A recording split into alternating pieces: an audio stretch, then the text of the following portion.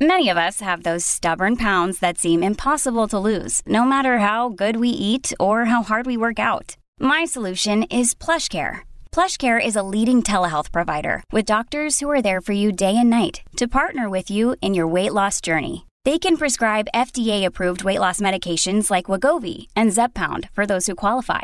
Plus, they accept most insurance plans. To get started, visit plushcare.com/weightloss. That's plushcare.com/weightloss. I am Alex Pearson. Great to have you along for the ride. And there is that little saying, we say it a lot, watch the pennies, or mind the pennies, and the dollars will take care of themselves. The problem is, when it comes to government, whatever level it is, it never seems to be top of mind on anything, not certainly on spending. When you add up government waste, it is so hard to comprehend how much every year we toss away, literally toss away. It would make your head spin. But the Chamber of Commerce has been following the dollars when it comes to provincial procurement, and it's staggering. So we're talking buying pens, pencils, laptops, pharmaceutical stuff, whatever stuff the government would need to function. And apparently they're buying it all at top price. $30 billion. A year. A year. I mean, can you imagine if you're a private company and you're spending top price for everything? I mean, does anybody in government ever try to get a good deal? I mean, a couple of years ago, the province created the Supply Ontario, which was supposed to, improve procurement. But why is it taking so long? Let us ask Claudia DeSantis, Senior Manager of Policy for the Ontario Chamber of Commerce, and I appreciate your time. Thanks for having me on, Alex. All right. You see these kinds of dollars and cents, and God help us in other municipalities or jurisdictions. I don't even want to know, but I don't understand why we can't get procurement right. Like, we buy a lot. We should be able to get bulk prices. But for whatever reason, governments, federal, municipal, or provincial, can't seem to see it as a responsibility. Procurement is very complicated. We have every ministry, every department, every school board, every hospital procuring separately from each other. And so the government has taken steps to centralize procurement through Supply Ontario in the hopes of finding some efficiencies, finding economies of scale. But the bigger issue is that when you have government focused on getting the lowest possible price in the short term, they end up ironically spending more because they're not procuring for value, long-term value. So we give the example of a laptop that I think everyone can relate to. When you try to find the cheapest possible laptop, you end up spending more because you need to replace it sooner. And when you think about government procuring that laptop, it may be foregoing some local economic benefits if that laptop is not produced in Ontario. If that laptop goes to the landfill, there's a climate impact to that. So really what we want government to think about is what are the long-term outcomes of procurement and maximize those. And part of that is about centralizing procurement and finding efficiencies, but it's also a shift in mindset in how we think about value for money. Right, because where there's a will, there's a way. And certainly if you're in the private sector, you would have no choice but to figure this out and figure it out quickly, you'd be out of business. And I can understand on certain things, you've got to buy kind of the latest and greatest, maybe technology in that.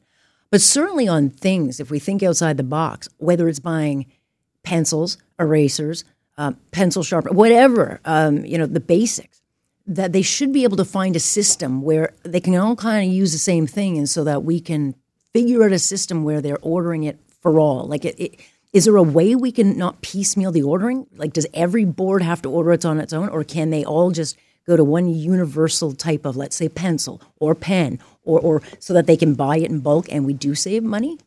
Well, that's exactly right. And that's what we've seen the government take steps towards. And yes, it was delayed because of the pandemic and because it's a big undertaking. But what we've seen them do through Supply Ontario is set up an agency in which that can be done.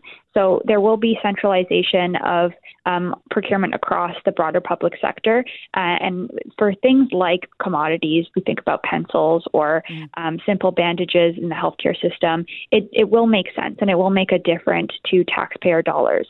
But part of the challenge is we saw this in the UK when they centralized procurement is it works very well for basic commodities. It's much harder to do for services or, things like cloud computing procurement, vaccines, because you need to keep that expertise that currently resides in each of the ministries and departments. Okay. So there's a balancing act between centralizing things and finding efficiencies, but also keeping that complex nature as part of the process and making sure experts are at the table when those decisions are being made. Yeah, albeit when you look at the vaccine issue where we ordered billions of them, they just ordered it. There was not a lot of thought. Now we're stuck with a whole bunch that went bad.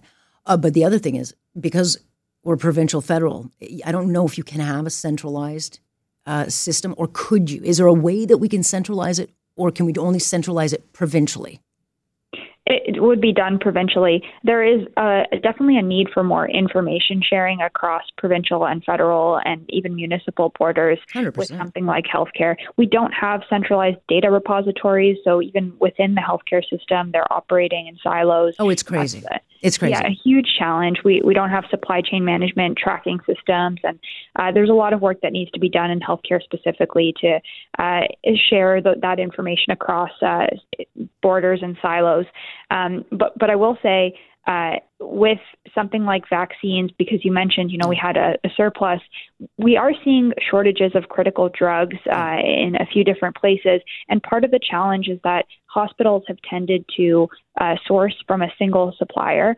And that goes back to the point of thinking short-term versus long-term, because when you have a single supplier, then if there happens to be a shortage, they're pulling supply from other... Exactly. Yeah. Or maybe we make it here. I don't know. I mean, I think we've learned if we want reliability, we probably have to do more production here in this, on home soil. It's going to cost more, but we could probably find more savings in not having to, pay tariffs or taxes, whatever it is we pay. And so how fast, Claudia, are we going to see some of these changes? Because $30 billion, you could probably cut that to $20 billion, and $10 billion, that is a housing strategy. That's rental affordability. There's so many things. Mental health care. It's just we spend this money on nothing and then wonder why we don't have enough funding for the classroom or the front lines or defense or whatever. It won't be an overnight fix because it is complicated. But what we saw is Supply Ontario's business plan goes from 2023 to 2026. That's their first plan. And they plan to start with very simple goods that can be easily centralized. And that is the right approach because you avoid some of the risks of centralizing something like vaccines right away. But over time, they're planning to take sector by sector and then eventually build the trust and collaboration that they can then expand into other types of goods. The $30 billion that we currently spend is a big number, and we don't think about it because it's across every good and service, and we don't see those contracts ourselves as taxpayers. But it is a big number. And when we look at our healthcare system, it's in shambles right now. I think that's fair to say. And so this might not even be about cutting that to $20 billion, but it might be just getting a lot more value for the 30 and making sure that we don't have to raise taxes and we don't have to raise revenue elsewhere to get the value that we need. Yeah. I think if government workers or those doing it in government actually just looked at it like it was their money, then maybe they would be a little more careful with it. Fascinating process and conversation. Really appreciate it, Claudia. Thank you, Alex. That's Claudia DeSanti with the Ontario Chamber of Commerce. Remember, this is just one province. It's a disaster at the federal level. And hopefully, I'd say hopefully we'll get it solved, but I'll be dead.